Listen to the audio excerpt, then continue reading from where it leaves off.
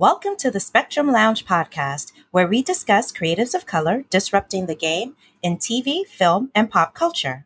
I am your host, Rebecca Theodore-Vachon, and on this episode, I'm joined by Robert Young as we review episode 5 of the Disney original series What If, titled What If Zombies?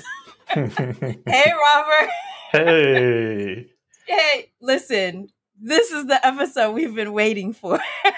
Yeah, you know what? I wasn't even expecting to get it this early, but wow, Yeah. this is like Marvel just like pushing it to the limits. Like we saw stuff in here that I'd never thought I'd see in a Marvel property. Listen, I told you I was not ready for a zombie Captain America eating people's brains. And I still wasn't. No. Oh my God. What the hell was that? It was so good. It was so unexpected from them, you know?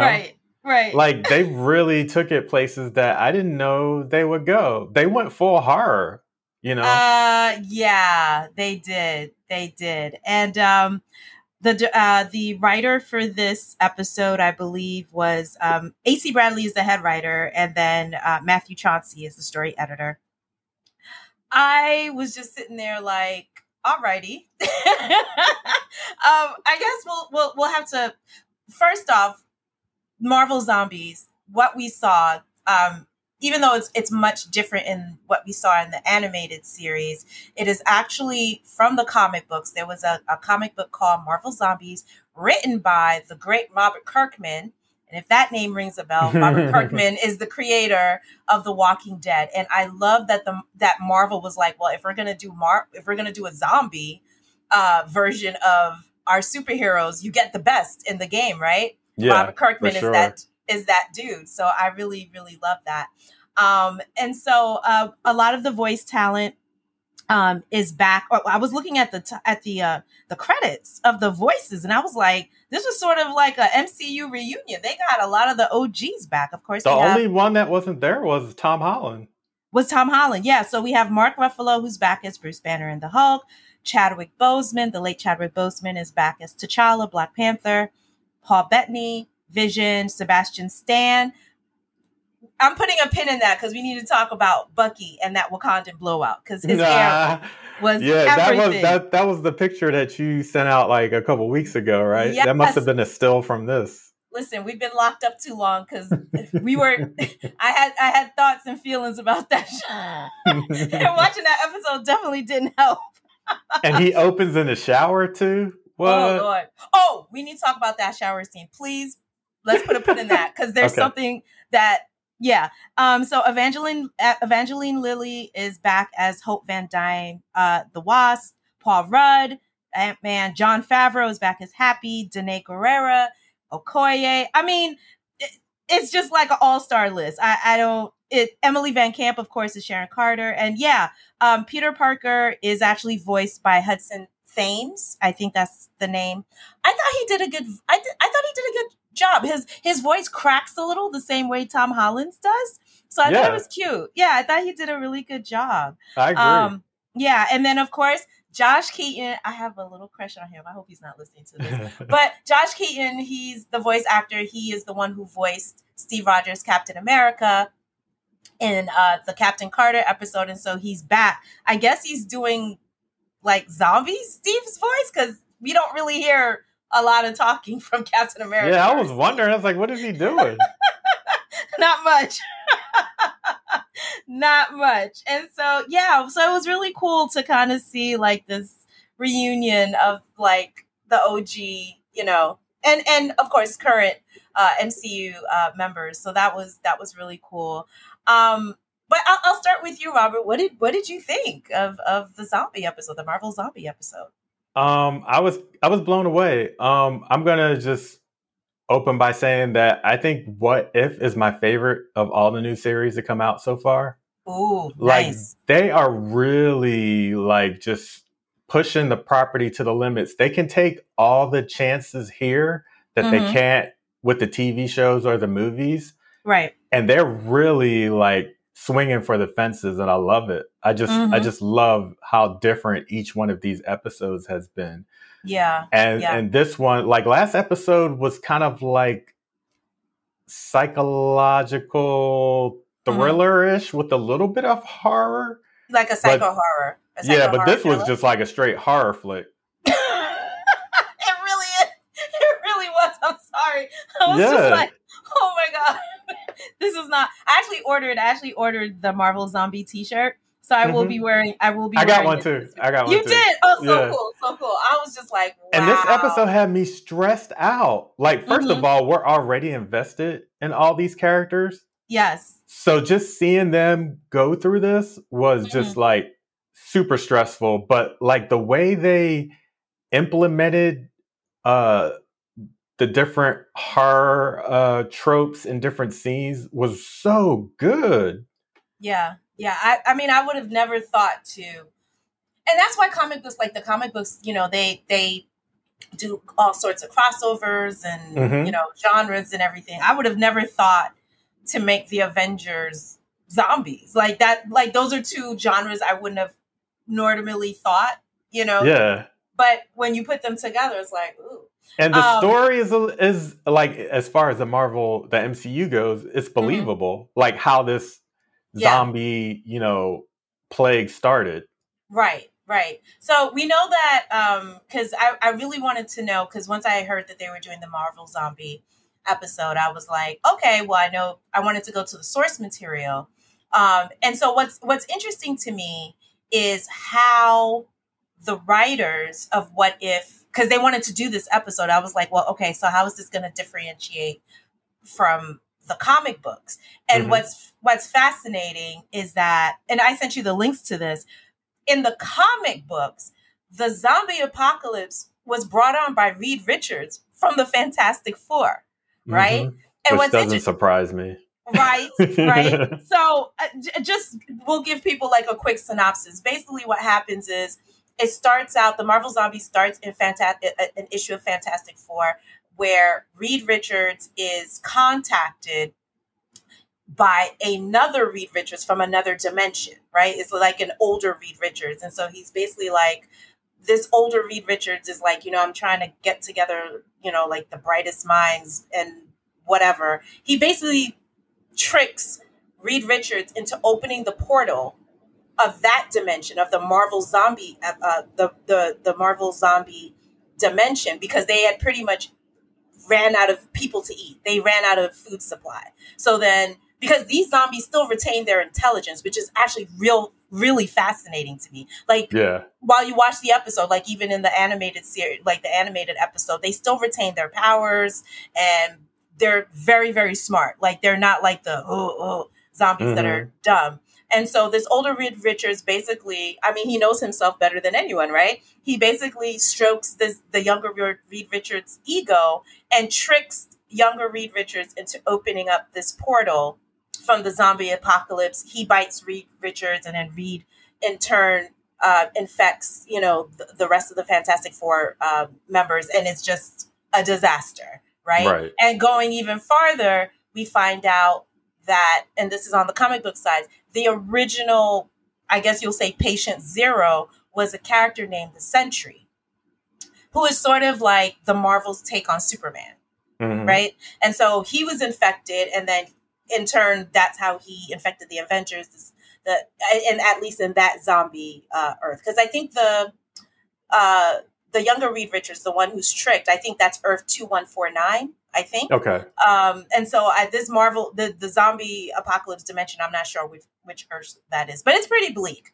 So basically they trick Reed Richards into opening up a portal, and then they just basically destroy that one as well. So it was interesting to see how What If, like the writing team, had to tackle it, because obviously they do not have the rights to Fantastic Four yet, so they could not do this origin story with Reed Richards and the Fantastic Four. So I thought it was quite smart how they fixed that problem by using the properties that they already had, right? Because the episode we're watching, we're looking at Infinity War, right?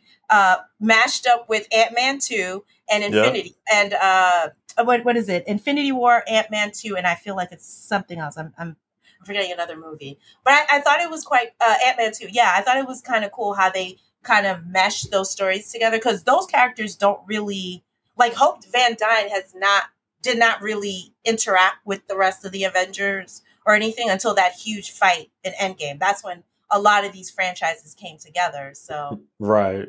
yeah. So let's talk about the opening scene. Because what I love about What If is it takes a thread of a storyline from a certain MCU movie and it just flips it on its head. Right. Just pushes it just a little. You know what I mean? And it's kind of nice because, like, since most of the people that are going to be watching this have seen the movies, they're familiar with this, you know? Kevin Feige be thinking, he knows. Yeah. And so, because the thing with What If, you can tell me if you agree with me, is I think what makes it so good is that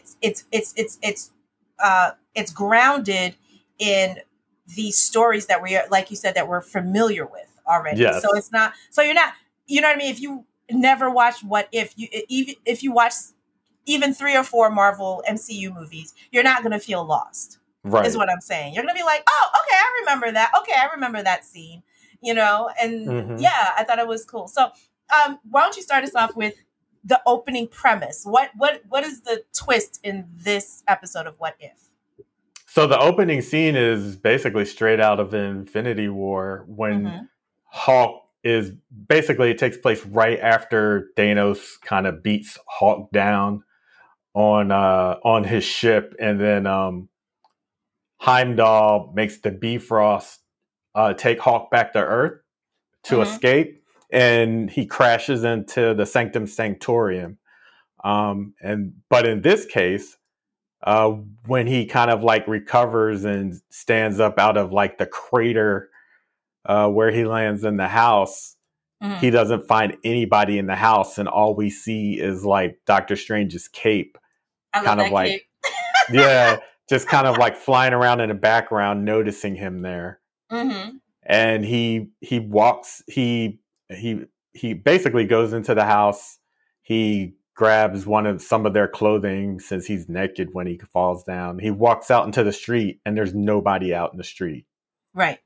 And then all of a sudden, one of those, what do they call them? Boom portals? The portals that Doctor Strange and Wong, well, one of the portals. Oh no, the 2 people from Thanos's. Yeah, Ebony Maw, and Black. Is it Black Dwarf?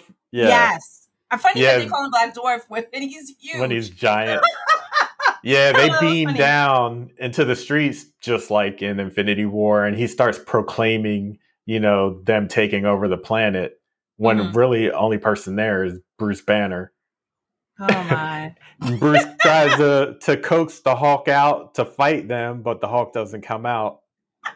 And can I just say, I'm sorry, really quick with that, because they repeat that scene again. I just call it erectile dysfunction. Yeah. That's what that was. It was really like, I need to get it up, right? Like, they animated it so well too. They did. So it was cool to see that scene. Go ahead. Yeah. So yeah, they're about to go get Banner, and then one of the portals opens up just enough for a hand to come out, and you see like the repulsor ray from Iron Man, and he shoots Ebony Maw in the back of the head. And then more portals open up, and then we see it's Wong, Doctor Strange, and Iron Man come out in the shadows. Yes. And they basically take down Black Dwarf and Ebony Maw, and then we kind of see in the darkness that beyond taking them down, it almost sounds like they're ripping them apart. And Bruce Banner is getting real like freaked out. Yeah, that scene was so funny, because he was like, "Wait, hold up, what are y'all doing?" And because you hear these chewing noises, and you see like Black Dwarf's arm like being ripped off, and everything, and then that's when the when the smoke clears, that's when he realizes Tony's Iron Man comes out of the shadows, and you see it's zombie Iron Man, Tony Stark, and Bruce is like, "Oh my god." I was like, wow. And The funny thing is, when I saw that scene, I was thinking back to Infinity War when Ebony Maw and Black Dwarf first came, right? And so it was the same set. It was Tony, Doctor Strange, Bruce, Spider-Man and was Wong. there. Yeah, and then the part that killed me was when Ebony started his whole, his speech, and then Tony called him Squidward. So now I'm thinking about the fact that he ate Ebony Maw, and I was like, okay. You know what I mean? So that was his way of just the way that they kind of flipped that. I thought, yeah, but when you first see the zombie Wong, Strange, and Iron Man, that was very disconcerting. I was like, OMG. You know what I mean? So at first you think I'm sure Bruce was thinking, oh, they came to save me, but then they are advancing on Bruce, they want to eat him. So we realize that it's not really that they're good or bad. They're just zombies. Yeah. I don't think there was any agenda as far as them killing Ebony Maw and Black Dwarf. It was just, they were just a food supply, basically. Exactly. And Bruce is next on their menu. So I do have a question for you, because what happens next, I was trying to figure out what happens, because they're about to eat Bruce, right? I think Ebony Maw uses his powers to kind of freeze him, where he's immobile. And then all of a sudden you start seeing them disappear. They just kind of, was that the snap? No, that was the swarm of bees, or a swarm of wasps from Hope. Okay. It was just a big insect swarm, and it kind of just disintegrated their bodies. It kind of ate them away. Oh, wow. Okay, because I just wanted to make sure. I was like, wait, was that the snap, or was that? Okay, got it. Yeah. So then Hope comes to the wasp comes to the rescue, and basically saves Bruce, and that's when Spider-Man swings in and takes him. Scares Bruce and picks him up. Yeah, because I think Bruce was afraid that he was a zombie too, and then he was like, "No, I'm just your friendly neighborhood Spider-Man." And Bruce was like, "What happened to the neighborhood?" Really, and then that's when we get sort of the exposition when Bruce is with the rest of the survivors. So I believe it's the Wasp, Okoye, who else? Sharon Carter, Bucky, Winter Soldier. That Eastern European guy from Ant-Man, the guy who works with Scott. Yeah. I was trying to figure out who that was. Yeah. And so it's sort of and Happy, right? Yes. Jon Favreau comes back to voice him, which I thought was really cool. I love Jon Favreau. I just have so much love for him. Yeah, me too. Yeah. And that's when they give him the lowdown, and they were just basically 2 weeks earlier. And this is where we go to Ant-Man 2, right? Because in Ant-Man 2, that's when they found Janet in the quantum realm, right? Because remember, Scott had been getting echoes of her or whatever. And so when Hank goes to the quantum realm to get his wife, much like the movie, the difference here in What If is that Janet has been infected by a quantum virus. That's what that sort of, let's call it the zombie virus. And so she infects Hank. And then when the ship comes back, when Hope and Scott recall the ship out of the quantum zone, they open up the ship, and it's zombie Janet and zombie Hank. And I think they said within 24 hours, the Northwestern Pacific was infected. It was crazy. That scene on the San Francisco bridge, I was like, oh man. Yeah, can we just say that Hank Pym has messed up a lot of universes in the Marvel universe? Can we talk about that? Because Hank Pym is a problem. He's a problem. I want to talk about, because I was like, I don't want to forget this. So we've got 2 episodes where Hank has been messy as fuck. Right? So we had episode 3, right? That was where he the Black murders Widow, the Avengers. Where he's the one who murdered the Avengers because he was upset over the murders of when because Hope and Janet had died in the line of duty, and he basically blamed Nick Fury and Shield, and basically took out the Avengers one by one. And then here we go. And so when you see the Avengers, I don't know what they were thinking. That probably wasn't really a good strategy. They land the Quinjet on the bridge, and they come out. And so you see, so what's the lineup? It's Captain America, Black Widow, Black Panther is there. Black Panther and someone else. I'm forgetting who it was. Hawkeye.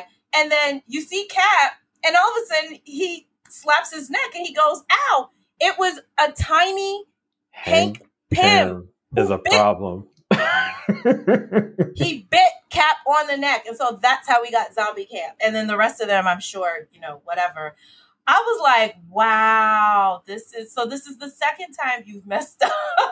Hank Pym is a problem. So here's my question for you. Because we know everything is connected, right? Mm-hmm. Because even though What If is an animated series, we know that there are definitely ties to the live action MCU. Here's my question to you, Robert. Are they trying to tell us something about Hank Pym in Phase 4? I'm listening. I'm hearing it. I'm not ignoring it because, it doesn't surprise me because, Hank Pym has been an issue in the comics for a long time. Let's discuss. Okay, so let's take it there, right? Because we know that when they announced Ant-Man, like, I was very concerned when they were like, oh, we're going to do the Ant-Man movie. And I was like, I hope y'all are not using Hank Pym because we know that Hank Pym has an anger issue. Mm-hmm. And he had a very abusive relationship with Janet Van Dyne. Yep. Like, he used to beat her up. Okay. Yep. So I was like, I hope this is not, I hope y'all are not using. Yeah. So I think the MCU was very smart. I think some people were confused as to why they went with Scott Lang, but I totally understood why. Yeah, totally. Me too. Hank Pym would have been too much of a problem. Because some people were like, oh, well, it doesn't matter. He's just, no. He's damaged goods. I was like, no, you can't use that guy. And so what is interesting, I just wanted to mention it real quick. There was an animated, remember there was the animated Ultimate Avengers movie? That was like 2009 or 2000, whatever. It's really good. It is a very, very, I cannot find it. For some reason, it's not on streaming. It's almost like Disney doesn't want to claim this really? movie. Yeah, I looked for it on Disney. They don't have it. At least I don't think so. I'll double check. But this was it was called Ultimate Avengers, and I loved it because it actually had some similar beats to what we saw in the live action movies a few years later. You know what I mean? And what was interesting in this animated movie, they gave shades of that, right? Because we're introduced in the animated Ultimate Avengers, we're introduced to Hank and Janet, and in this version, Janet is actually Asian American.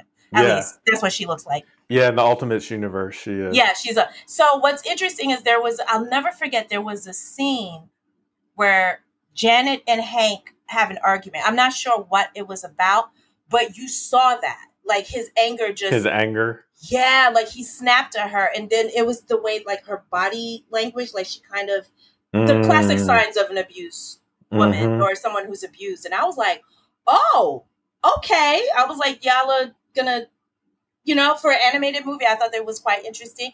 And the other thing that they touched on in that movie really quick was Tony Stark's alcoholism. Like, it was shades of it. I would have really been interested to see, like, if they had continued with those series of animated movies. It looked to me like they were not afraid to tackle these very problematic aspects of the character. Yeah, that's kind of what the Ultimates comics did. That universe was a lot darker, a lot more realistic than the normal 616. Interesting. All right. So, yes. So back to it. So we find out. So this is all to say that Hank Pym is a problem. And even in the What If multiverse, whatever, right? Like, we've got two versions of him, of Hank Pym that's causing problems. And then the other thing is, I'm wondering if there are two things that they're trying to tell us in What If. So we have problematic Hank Pym, right? where he's the villain in episode 3 and episode 5. And are they also telling us something about Janet, about Hope, right? Because Hope dies and is dead in episode 3, and there's spoilers. If you have not watched episode 5, please turn it off and go watch it. In this episode, she sacrifices herself and she dies. So that's 2 instances that we see Hope die. Yeah. So are they trying to tell us something? Interesting. Yeah. I didn't think of that one, but that's interesting. Because I'm just thinking back to what in the Doctor Strange episode last week, right? Mm-hmm. when the Ancient One tried to explain to Strange as to why he could not resurrect Christine. Remember what she said? She said she's an absolute point. Right. There's certain things, no matter how many universes or realities, this has to happen, right? Mm-hmm. So Christine Palmer's death is an absolute point. It cannot be changed because that is how Stephen Strange becomes Doctor Strange. I'm wondering if that is an Hope absolute... is the same way. Mm-hmm. That would be real interesting. Just wondering. And also, is it an absolute point that Hank is going to become a villain in maybe the next Ant-Man movie or coming down? I mean, listen, Michael Douglas... That wouldn't surprise me. Michael Douglas is a great actor. I could kind of see him going dark and evil. Oh, I totally could see him going dark. Right? It makes me think of, what's that movie where he's got like the angry dude on the highway? Oh, yes. I know which one. Yeah, that's when he has a bad day because of traffic. Yeah. So he's quite a compelling... Just in episodes 3 and 5, he's quite the compelling villain. So maybe that's something for the live MCU to... maybe that's something they're thinking about. Maybe that's something they're trying to tell us. I don't know. So we get the backstory that this is how that it is the quantum virus that infects people. So much different than the comics. So I thought it was interesting how they were able to rectify that because they were like, you can't use the Fantastic Four. And then Peter Parker and Spider-Man comes up with like this really cute orientation video. It's kind of it's almost like a callback from like Homecoming. Remember when he did that? It totally is. He makes those homemade videos or whatever.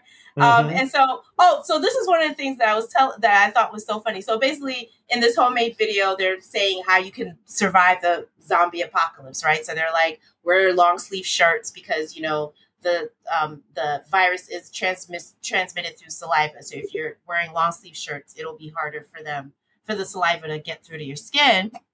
And then the other hint was when they were like, the zombies work on pheromones, right? So they can smell human flesh, right? So you see a shower, you see Peter, he's in the bathroom, and then they pull back the shower curtain and it's Bucky showering. So basically they're saying, so this is what I thought was rather funny, because in real time, we're seeing all these conversations about bathing and the lack of bathing. And I was thinking the same thing. Thank you, Robert. Yeah, we're in accord.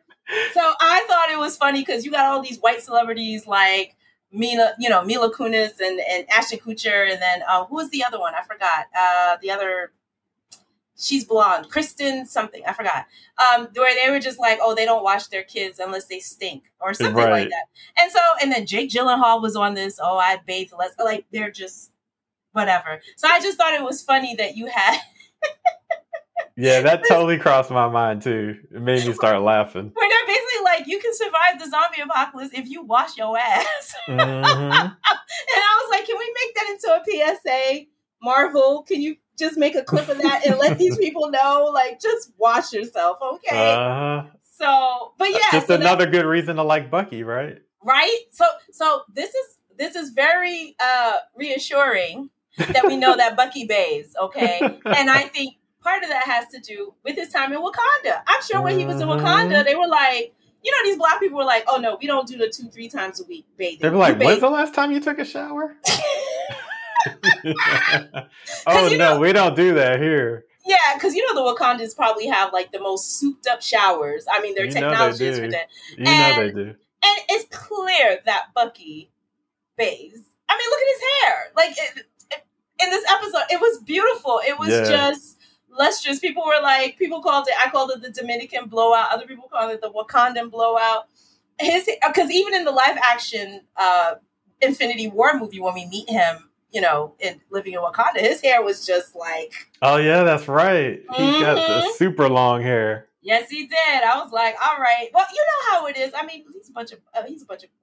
I mean, yes, the daughters are bald, but still, you're around a bunch of black people. They're not going to let you walk around with your hair crazy. Come on now. So I thought that was cool. So, yeah. So basically, I think after they get a message, they get some sort of message saying that there's a cure for the virus, and they go to New Jersey. Is that not the same is that not the same base that Steve Rogers came It's from? the exact same base. I knew it. Oh, you see that? I love all these little Easter eggs and how they kind of, you know what I mean, tie everything together. So yeah, so basically they get this message, a cryptic message saying, hey, if you come over here, you know, we can work together. And I've figured out how to end this zombie apocalypse. So they find a train.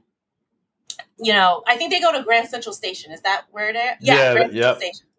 They go to Grand Central Station and they find a train. And of course, that's when the team starts to fall apart. I mean, basically, we got a little bit of Train to Busan in this episode, right? I love you, Robert. That's what you're on this show. I love you so much. That's it. That's it. I love it.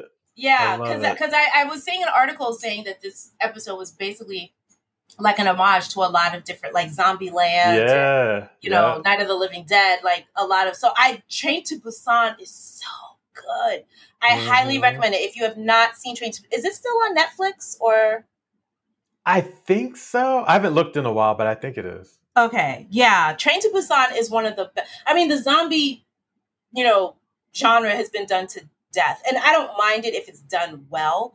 It's one of my favorite. Yeah, the latest American movies, I'm like, but Train to Busan was that bitch. I was like, oh, okay. And then there's another movie. Well, just with Train to Busan, there was another movie that came out a couple of years ago called Alive. The rumor is that Alive is sort of like a sequel to Train to Busan. Oh. They don't say it, but it is. But it's a zombie apocalypse. Check it out. It's really good. Okay. Yeah, okay. It's in the same. It kind of looks like it's in the same universe, and the premise is it's this one guy and this one woman. They're each in a building, like a high-rise building, across from each other, and they can only communicate with like signs and like flashlights, but they can't get to each other because the building, like to try to go downstairs into the building, would be death.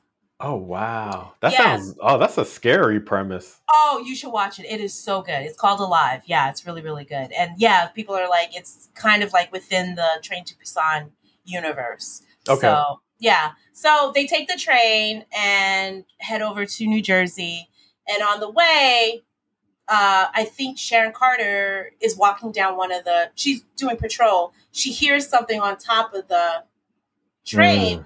Oh my goodness. I wasn't expecting this one. And out comes Captain America. Zombie Cap. Zombie Cap. What did you think of that scene? I was just like, damn. Well, I mean, what makes it even more messed up is the person that realizes that Sharon's missing is Bucky. So we get the three of them in this scene, which is just, it's like heartbreaking because we all have like a relationship with them.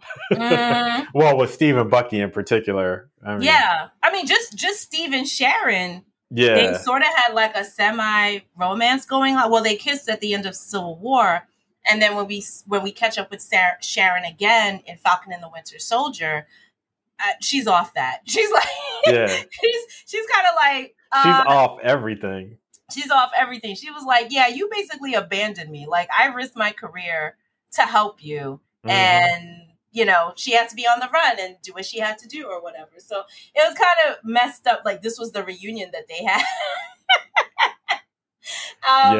Yeah, and he attacks Sharon. He turns her into a zombie. And then we get this cool fight scene between, because I mean, the Winter Soldier, the fight scenes between Sebastian Stan and Chris Evans, like Winter Soldier is my shit.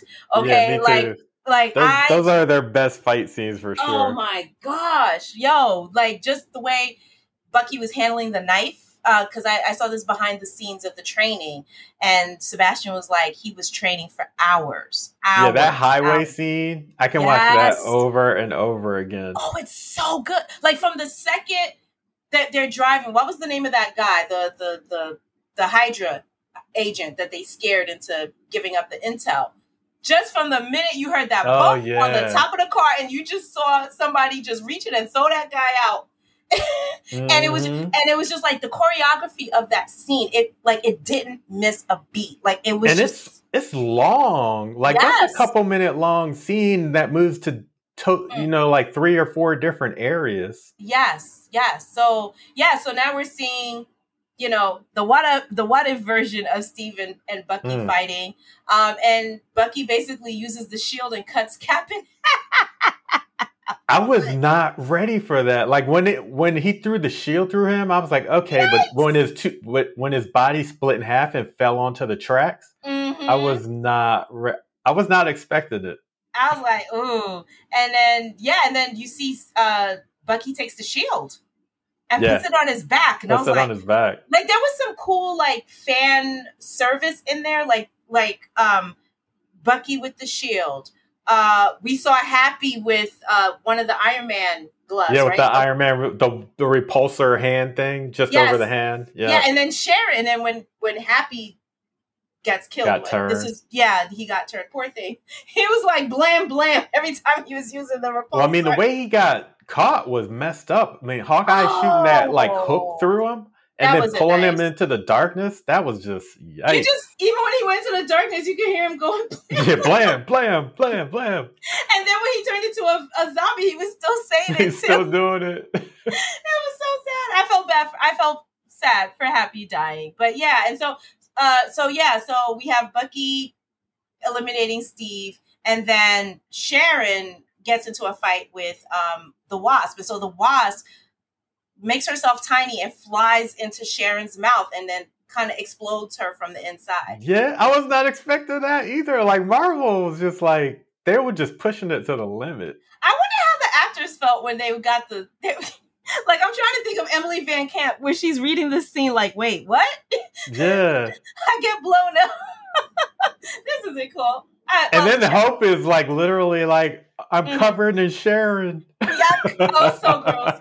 And then, of course, we get the sad news. I forget who it is. They notice there's a cut. It's Bruce. Oh man, and it's a cut on Hope's shoulder, so she's been infected. And so they're continuing their journey, and then Hope and Peter have this really sweet conversation.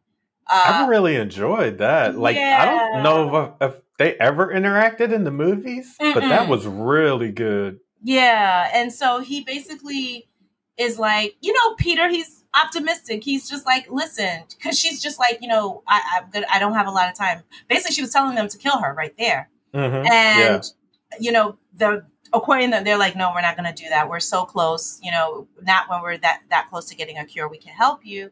And then Peter and she have this really beautiful conversation, and Hope is just like, she was like, how are you so optimistic? Like, how are you so, and then he was just like, he says something to the effect of where he was like, and this is where he mentions Uncle Ben. Because remember, in this iteration of the MCU, this Peter Parker does not mention Uncle Ben at all. We know that something has happened, but there's been no mention of Uncle Ben. We don't, there's an Aunt May. And then he says that, if I think his Uncle Ben told him, like, if you can't smile, right? Mm-hmm. For the people who aren't here, like, you might as well be gone too. Right. And there was just something that I thought about, like, in that scene, because this is the first appearance of Peter Parker, Spider-Man in the What If series, right? Some characters we've seen a couple of times. And, the same way that we said certain characters, like as far as Hank Pym, like in 2 episodes, he's already gone dark or whatever. But Peter, or we've seen other characters turn dark because of something traumatic or painful happened to them. We saw what Doctor Strange did in episode 4. We saw what Hank Pym did in episode 3. And then with Peter, I was just thinking about the fact that he's had all this loss. Yeah, when he started naming them all, I was like, yeah, he's gone through a lot. Yeah, and that is why I feel that Peter Parker is just, like, there's lots of comic book characters who are popular, but I feel that Peter Parker is just, people can just relate to him in a way. It's just his optimism and his goodness. You know what I mean? Because he more than anybody would have had reason to go dark and use his powers to hurt people, but he doesn't do that. Yeah. The comic or the live action or animated, like, he's just, and because Peter Parker is every man. He's not a Tony Stark. He's not a Bruce Wayne. He's not, you know what I'm saying? He's not an Oliver Queen. He's just a, poor to lower middle class genius kid who lives in Astoria, Queens.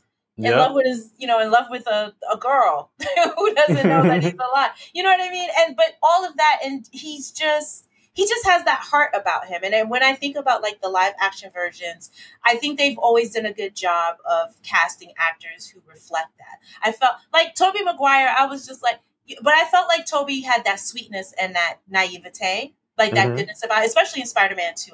With Doc Ock, that is my favorite of the trilogy. And we didn't really get to, I feel like with Andrew Garfield, I think we would have seen more of it if he had been given, if we had got more and better writing. Yeah. But in Tom Holland, we see that manifested too. Like Tom Holland is just, he's so sweet. Yeah, he's so cute. He's so cute. You know what I mean? And that's why you root for Spider-Man. You just root for him because it's like, he just takes all of that pain and somehow he manages to change that into something. He becomes an agent of change. Like he was just like, okay, because of what happened to Uncle Ben, I was selfish, right? Because we know the backstory. He, whatever, he took the money and Uncle Ben had told him. And so I think that lesson always stayed with him. And what was that? With great power comes great responsibility, right? Yeah. And so Peter has to be that linchpin of the MCU, like that. You know what I mean? Like, yeah. So that scene was it was so beautiful. And I loved what he said to Hope at the end. He was like, well, your name is Hope. So you've got to... That's got to mean something. I was like, oh, damn you, Peter. Yeah, that was very Peter. Can we rewind for a second? Mm-hmm. I wanted to go back to the train station because simultaneously when Sharon was fighting Happy, we had Okoye and Bucky fighting Falcon. Oh, yeah. I didn't want to skip that because the way she took Falcon out was wild. She split him in half. Like, she cut him in half. She looked so smooth in that fight scene, though. She is, like, so acrobatic. That was, like, such a cool fight scene. And that's the thing. And I was looking at that. I was like, because with these what if episodes, we're realizing in certain matchups who could really fuck some people up. Yeah. Right? Like in episode 3, we realized that Ant-Man, like the Ant-Man technology could decimate the Avengers. No joke. I would have never thought that. I would have never, it was like, who do you think could take, I would have thought, oh, the Hulk, and you saw what they did to the Hulk. I was like, wow, he blew him up. Yeah. So yeah, that part was, wow. And another thing that I was catching too, remember in episode 1, we were discussing the whole thing with the Captain Carter episode, right? How I was like, for me, what I loved about it is this idea or this introduction of woman leadership or female leadership within the MCU, right? Right. We haven't had it yet as far as like the live action versions of, phases 1 through 3. But with Captain Carter, that was the first time like we saw, like at least one of the first times that we saw a woman character in the MCU that's like, I'm in charge, and the guys are like, oh, okay. You know what I mean? So in this episode with this team up, Okoye was the leader. She took over immediately. And not one person said nope. Not a thing. Bucky was like, I got your back. And that's something that we see that's reflected how Bucky is very much like an ally and somebody who really defers to the Dora Milaje and Wakandans or whatever. Like he knows his place. Like he's not like on some, I'm the white man who knows everything. He's like, nope, you got this. Yeah, he's always been like a support guy. Like he was supporting Cap and, like he's kind of just like there to help.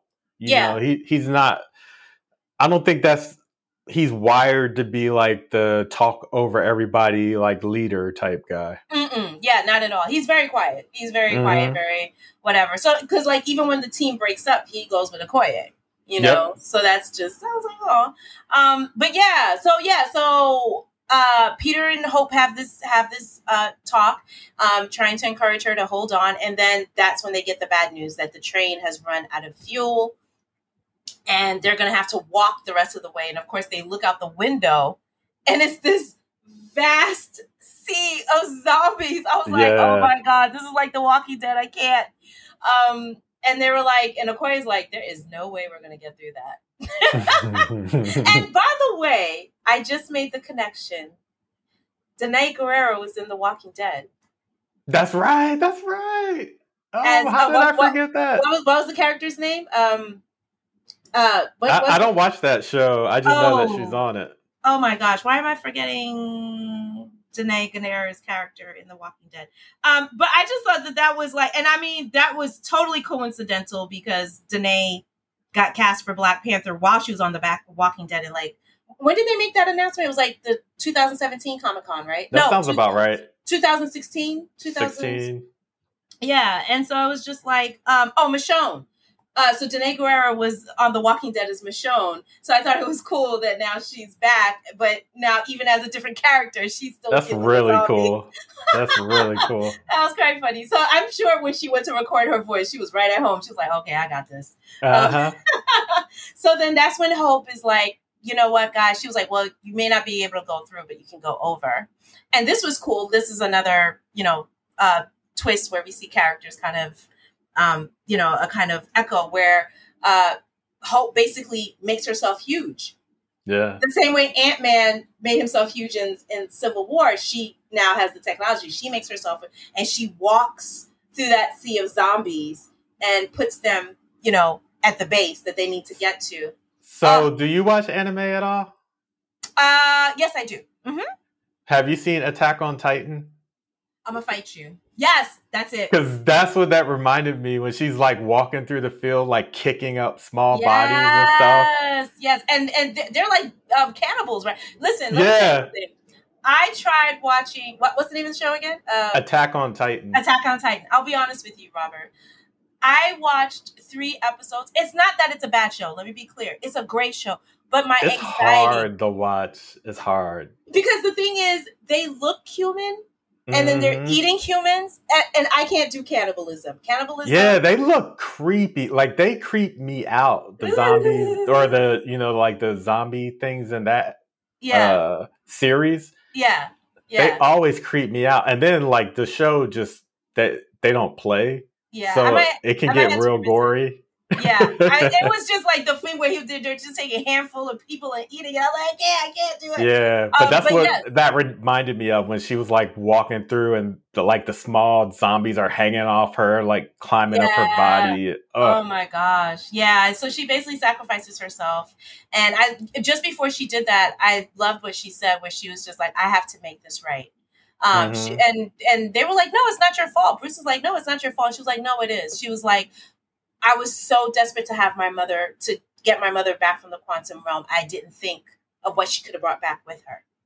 I was like, dang. Yeah, Avengers, like, taking care of like their ex-loved ones has caused a lot of problems. Yes. Speaking of causing problems, so let's get to the base. So real quick, we find out that the person who's been sending the beacon signals is Vision. So Vision is the one at the base. He's been working on the cure. And the reason why he's been able to keep the zombies at bay is because there's some frequency in the Mind Stone, I believe, that kind of keeps them away. So almost like zombie repellent. But things are not what they seem.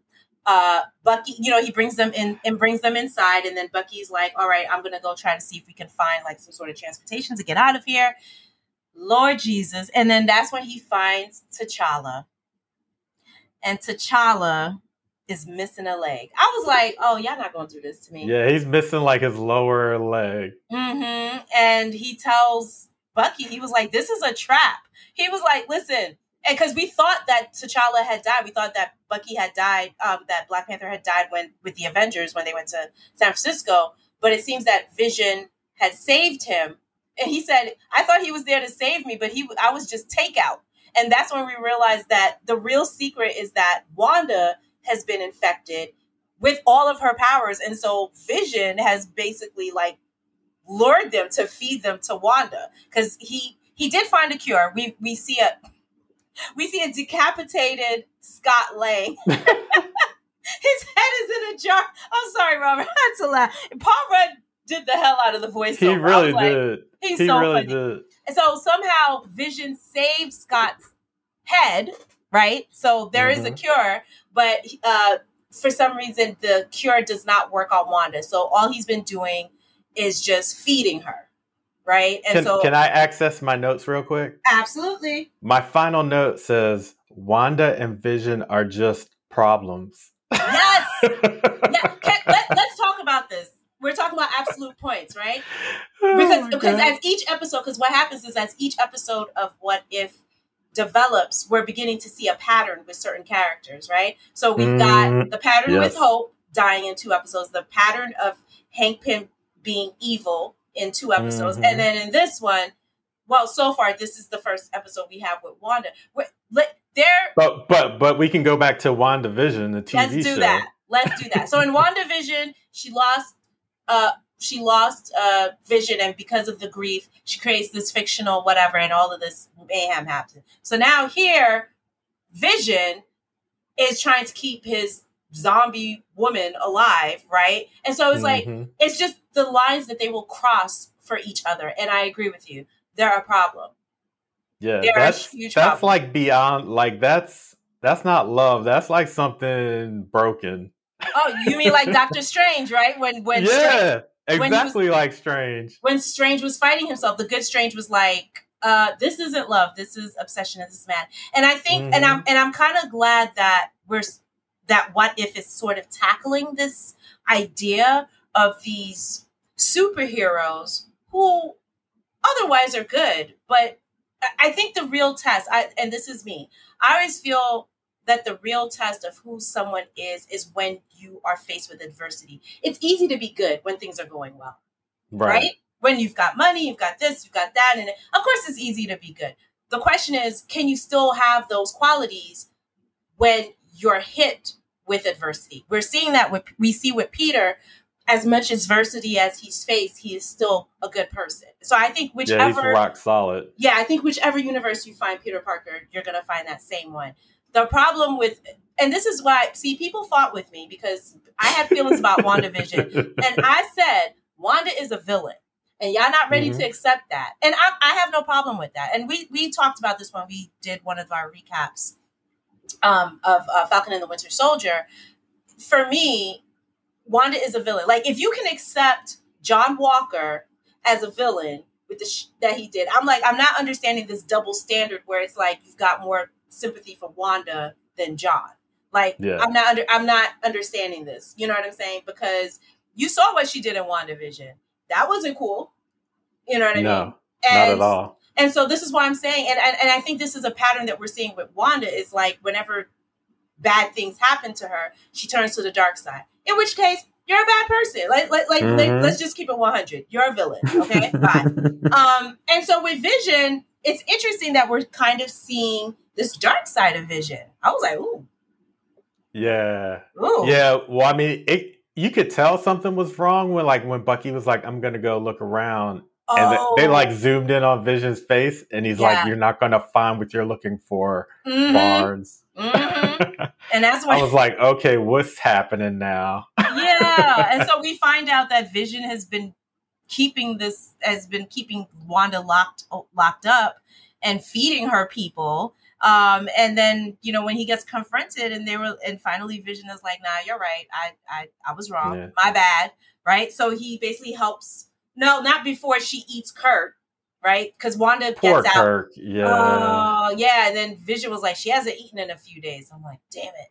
And so the Wanda busts out. She takes Kurt, and then Vision kind of blows a hole through the roof and helps the. Oh, wait. Yeah. And then Okoye goes to attack Vision, and Wanda grabs her. I hate it. I was like, you're not going to do my girl like that. I love Okoye. I was like, no, she shouldn't have gone out like that. That's not cool. I did not like that. I did not like that. Like, if you want to give me the reason to hate Wanda, well, you did it right there. All right, I'm going to say something. And people are going to fight me, and I don't care.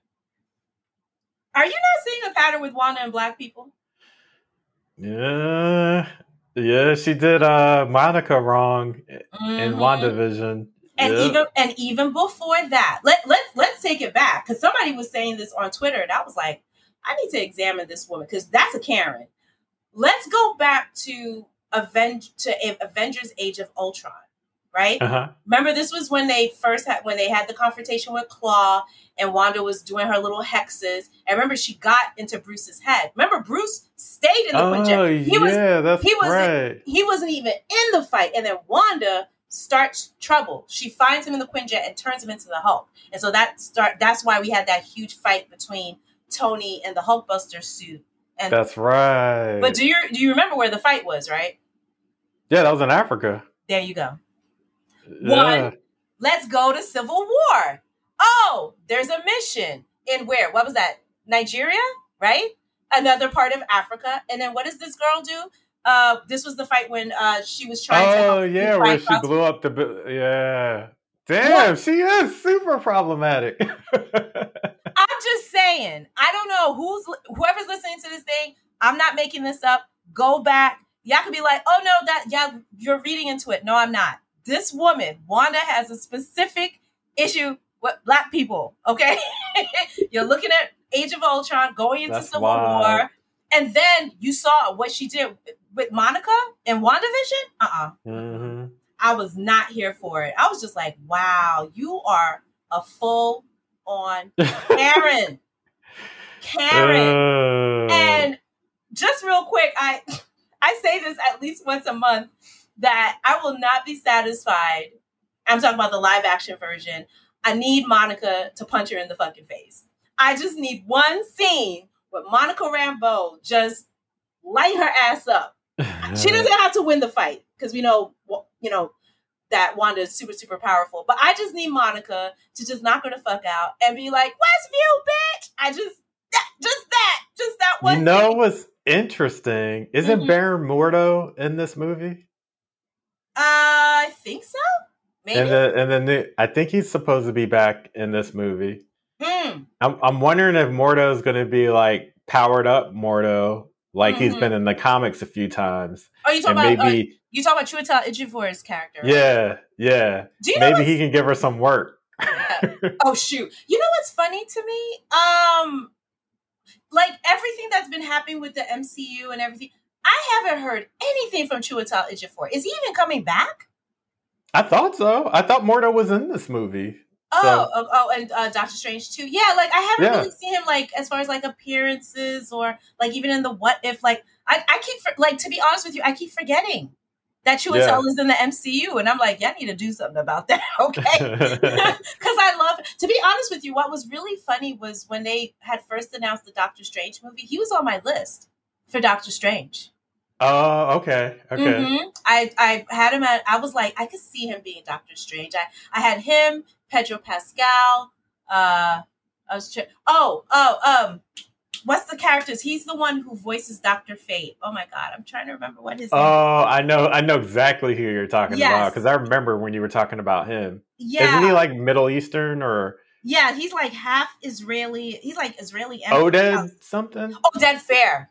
Yeah. Oh my God, I'm in love with him. Yeah, he voices Dr. Fate is sort of like the DC version of Doctor Strange. Yeah, he totally is. Yeah, but his voiceover in Justice League was just so great, and then just the way he looks, like the dark hair and I was like, he make a hot. He would have been great. He would have been great. You know who else I was thinking would have made a cool Doctor Strange? He was in Doctor Strange, but he wasn't Doctor Strange. Oh, Benjamin Bratt. Yes, you saw it, right? Okay, yeah, I'm not bugging. I totally saw it. I was like a Latino. We've had this discussion before. Yeah. So it was just sort of like, but no shade to Benedict Cumberbatch. But anyway, but yeah.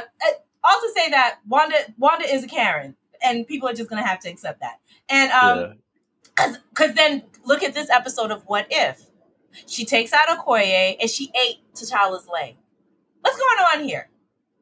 What is going on here? I'm like, well, I mean, you got to partially blame Vision for that because Vision brought her to T'Challa. Yes, he did. So he's part of the problem. So if she's a Karen, what is he, a Chad? He's an enabler for sure. He's an enabler. Yeah. So basically they're trying to escape and Bucky, basically sacrifices himself. He tells the rest of them to run, to the ship, to the plane. And then Bruce, Bucky, I don't know what Bucky was thinking. He was shooting at Wanda. I was like, Bucky, you know damn well that gun is not going He to was work. just trying to buy them time. He knew he can't do anything to them. Yeah. So he did, and then they fight, and then she flings him. But here's the question. Do you think he died? Probably not. He's tough.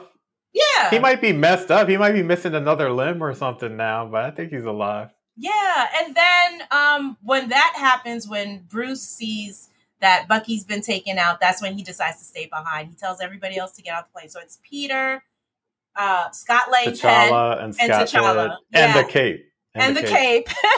And so Bruce decides to stay behind, and he was like, you guys, go ahead or whatever. And then Peter was like, I can't lose another friend to get to today. And then that's when he hands, because Vision took the Mind Stone out of his head. Yeah, he ripped it out of his own head. He was like, I can't kill Wanda, but I can't live without her, so I'm just going to stay here. So he just takes it out and gives it to them, in order to find a cure. And then Bruce just looks at, Peter, gives him the stone, and was like, well, at least make it worth something. He was like, then, whatever. And so this was sort of like a redemption. I felt like this scene was like a redemption arc for Mark Ruffalo and the Hulk, because remember, we were joking about the fact that we never saw the Hulk in Infinity War, Yeah. And so basically he stands up, he faces this whole sea of zombies, and one of the zombies tries to fight him, and that's when you see his arm like turn into the Hulk, right? Yeah. And so when he's the Hulk, they can't bite him because his skin is impenetrable.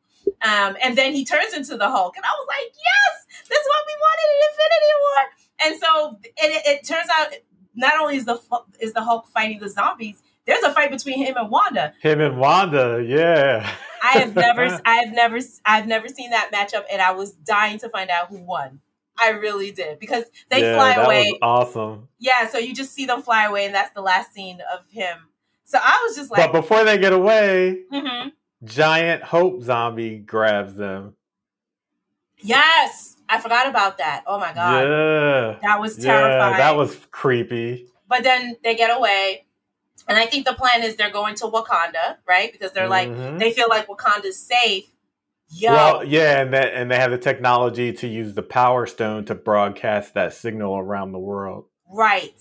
And then they fly away, and we're thinking it's a happy ending, and then that last scene. What? You see a zombie Thanos with the Infinity Gauntlet. Missing one stone. Oh, the Vision Stone, right? Just missing the Power Stone. So let me ask you a question. When they showed Thanos, is he in Wakanda? Because he's outside of Wakanda, where they had the battle at the end of Infinity War. Right. Yeah, so like just outside of the force field that surrounds Wakanda. So this time he's there. Wow.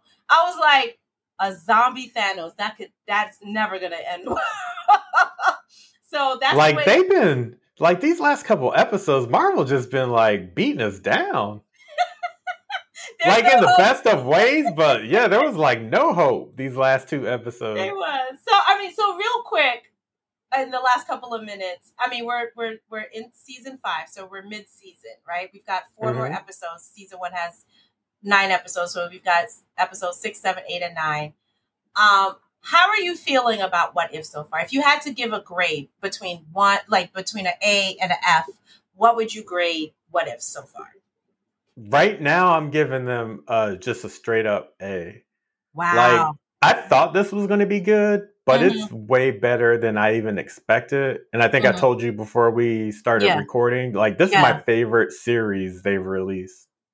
Because they can take all of they can take all the chances and swing for the fences as much as they want, because they don't have to worry about, all the different things they have to worry about with the movies and other TV shows. And they're taking advantage of it. Right. Because it's sort of like, what are those things, when you were a little kid, the Etch-a-Sketch, where you could and then you just shake it, right? Shake it up. And so that's the great thing about What If is like, we can do all these fucked up things to these MCU characters, but it's not really reflected in the live action. So we can make them zombies. We can make Strange evil. We can make Sharon Carter, Captain Carter, or whatever. So I think. And the cool thing is the thing that makes it so much better than I expected is they don't have to do a whole lot of setup because we already have these relationships with all these different characters they're bringing back. And we have the familiarity with the scenes that they start with. Absolutely. So they can tell these really great stories in such a short period of time because there's no setup. Yeah. I mean, the episodes are like 32 to 35 minutes and I feel satisfied. Like, me too. If anything, you want more, right? And so me too. Yeah. So I would give it a B. So episode 1, the Captain Carter one, was great. The second one with T'Challa as Star-Lord, so I would give those 2 an A. Episode 3 with What If There Were No Avengers, right? Well, What If There Were No Worlds? I gave it a B. Yeah, that was the worst one for me, yeah. I mean, don't get me wrong, I liked it. I liked the murder mystery part of it. Yeah. But yeah, that was probably out of the 5, that was my least favorite. Yeah, and so the Doctor Strange one is like high up there for me. Oh, it might be my favorite one, and that's all. It might be mine too. Yeah, because I think it was what you said last week in our podcast, in our review, where you said that it has like an emotional resonance with you. Like I'm like a week later, I'm still thinking about episode 4. I mean, Captain Carter was great, but it was just like episode 4 like really fucked me up. I was like, ooh, that is bleak. Yeah. And then this one is pretty darn good too, to me. Yeah. So I mean, the strongest ones, at least for me, are 1, 2, and 4. 3 with the Avengers Murder Mystery was like a B. This one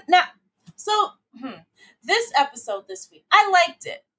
I would have wanted it to be a little bit scarier, I think. So I gave it a B. Wow. I gave it a solid B. So I can agree with that. Yeah, so far I'm gonna give mid-season, I'm gonna give What If a B. And so that's like that's gotta be a B plus, right? Because you got 3 A's and 2 B's. Is that it? Okay, there we go. All right, I'll B plus. B plus. All right, B plus. And so Robert was like, "You're not gonna cheat them like that plus." So yeah, so I really, it's like I just love this series. I'm so excited for Wednesdays now. It is. The last show that made me feel this way was The Mandalorian. The last show that made me feel like, listen, I'm telling you, like my friend Jerry Barrow, we would set our alarms to 3 a.m. to watch it on release. Yes, because we're old. We need our rest. So we take a nap. We would take like a little disco nap between like 1 and 3, and then 3 a.m. Yeah, and then actually I would set my alarm to like 2:50 just so I could, go to the bathroom and get some tea or whatever. And then 3 a.m. we would just, because we're on WhatsApp, and we would just text each other like, oh shit, like. That is like, for me, it's like the viewing experience and then sharing that experience with other people. Yeah, I haven't felt that way in a while. I mean, I know that there are people who don't like What If. That's okay. And everything is not for everybody. Yeah, and that's more cool. More for me. But because like I said, I mean, we had been waiting for this series to drop, and it's definitely meeting my expectations. It is definitely meeting. It is not whack. It's not, you know what I mean? You're just like, damn. And really? I just love the animation and the art direction on this series. It's gorgeous. It looks good. That Captain Carter, the first one. I'm so glad. Oh my goodness. They could have gone with a lot of episodes out the gate, but I think it was so smart for them to do Captain Carter. That was such a great introduction. It was like, oh, so this is what you can do. Okay. You know what I mean? And then the T'Challa as Star-Lord was just my heart. You know what I mean? It's just I really love that one so much. I love the spin they put on all the characters in that one. Me too. Like this gentler, reformed Thanos. Who saw that? Like Nebula? Like I never cared about Nebula before, but that Nebula I really like. Yeah. So I'm interested to see like how 6, 7, and 8. I know there's one episode with Thor. I think that's the one that's airing next week. Oh yeah, that's right. Hammer. So I'm looking forward to that. I like Hemsworth. Yeah. So just really quick, I just wanted to throw something at you. I have a friend of mine. He is also a film critic. His name is Amin Warman. He's based in London, and he also has a podcast called Fade to Black. And so he and I, he's a huge fan of What If, so we DM each other every week. And he also does recaps and reviews of What If for Yahoo UK. Oh, cool. Yeah. And so, we talk, and Ammon Warman, you can find him on Twitter. It's at AM as in Mary, ON Warman. And I'll put that in the notes of the podcast. But anyway, he and I were talking, and I want to throw this at you, and you tell me what you think. His theory is, because he was watching a YouTube video of another review, and he was like, and he sent it to me.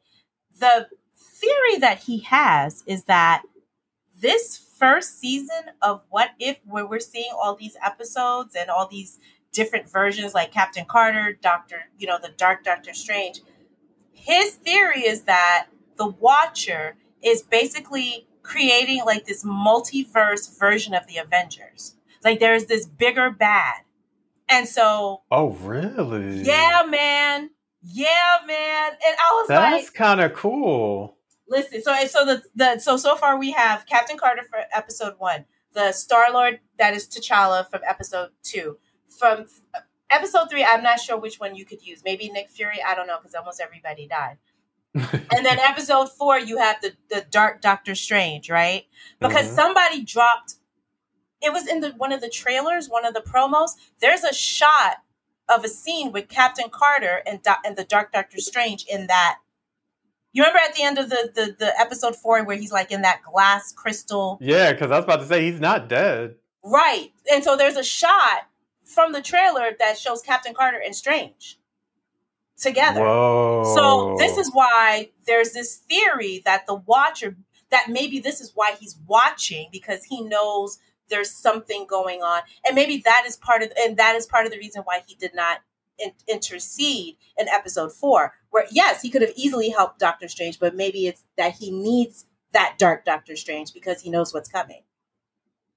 What are your thoughts? I love it. I hope it's true. Absolutely love it. Like I really hope that's true. That would be so cool. Yeah, because I know there's also one episode. I know that I saw a shot. Gamora is supposed to be in one episode where she's kind of. Yeah, I heard that. I think I'm looking forward to that because it was interesting that she wasn't in episode 2. So I'm kind of interested to see what they do with her. Yeah. So that's the theory. Listeners, the theory is that the Watcher is sort of like this cosmic Nick Fury. That would be such a good concept. Let me tell you something. That, I would watch the hell out of that. Me too. Yeah, I sure would. Yeah. Alrighty. Well, thank you so much, Robert. Yeah, no problem. For your insight and your thoughts. We will be back next week with episode 6 of What If. I don't know what we're getting. I think this one is the Thor episode. I'm wondering if Chris Hemsworth is going to be voicing that one. I'm curious. I think he is. I hope he is. I hope so. Because it's got to be Chris Hemsworth. I will not accept anybody else. Yeah. I think like in one of the trailers, I heard his voice and it sounded just like him. So if it's not him, they're doing a good job. Yeah. Alrighty. All right. Well, we'll see you next week. And thank you for listening, and see you on the other side.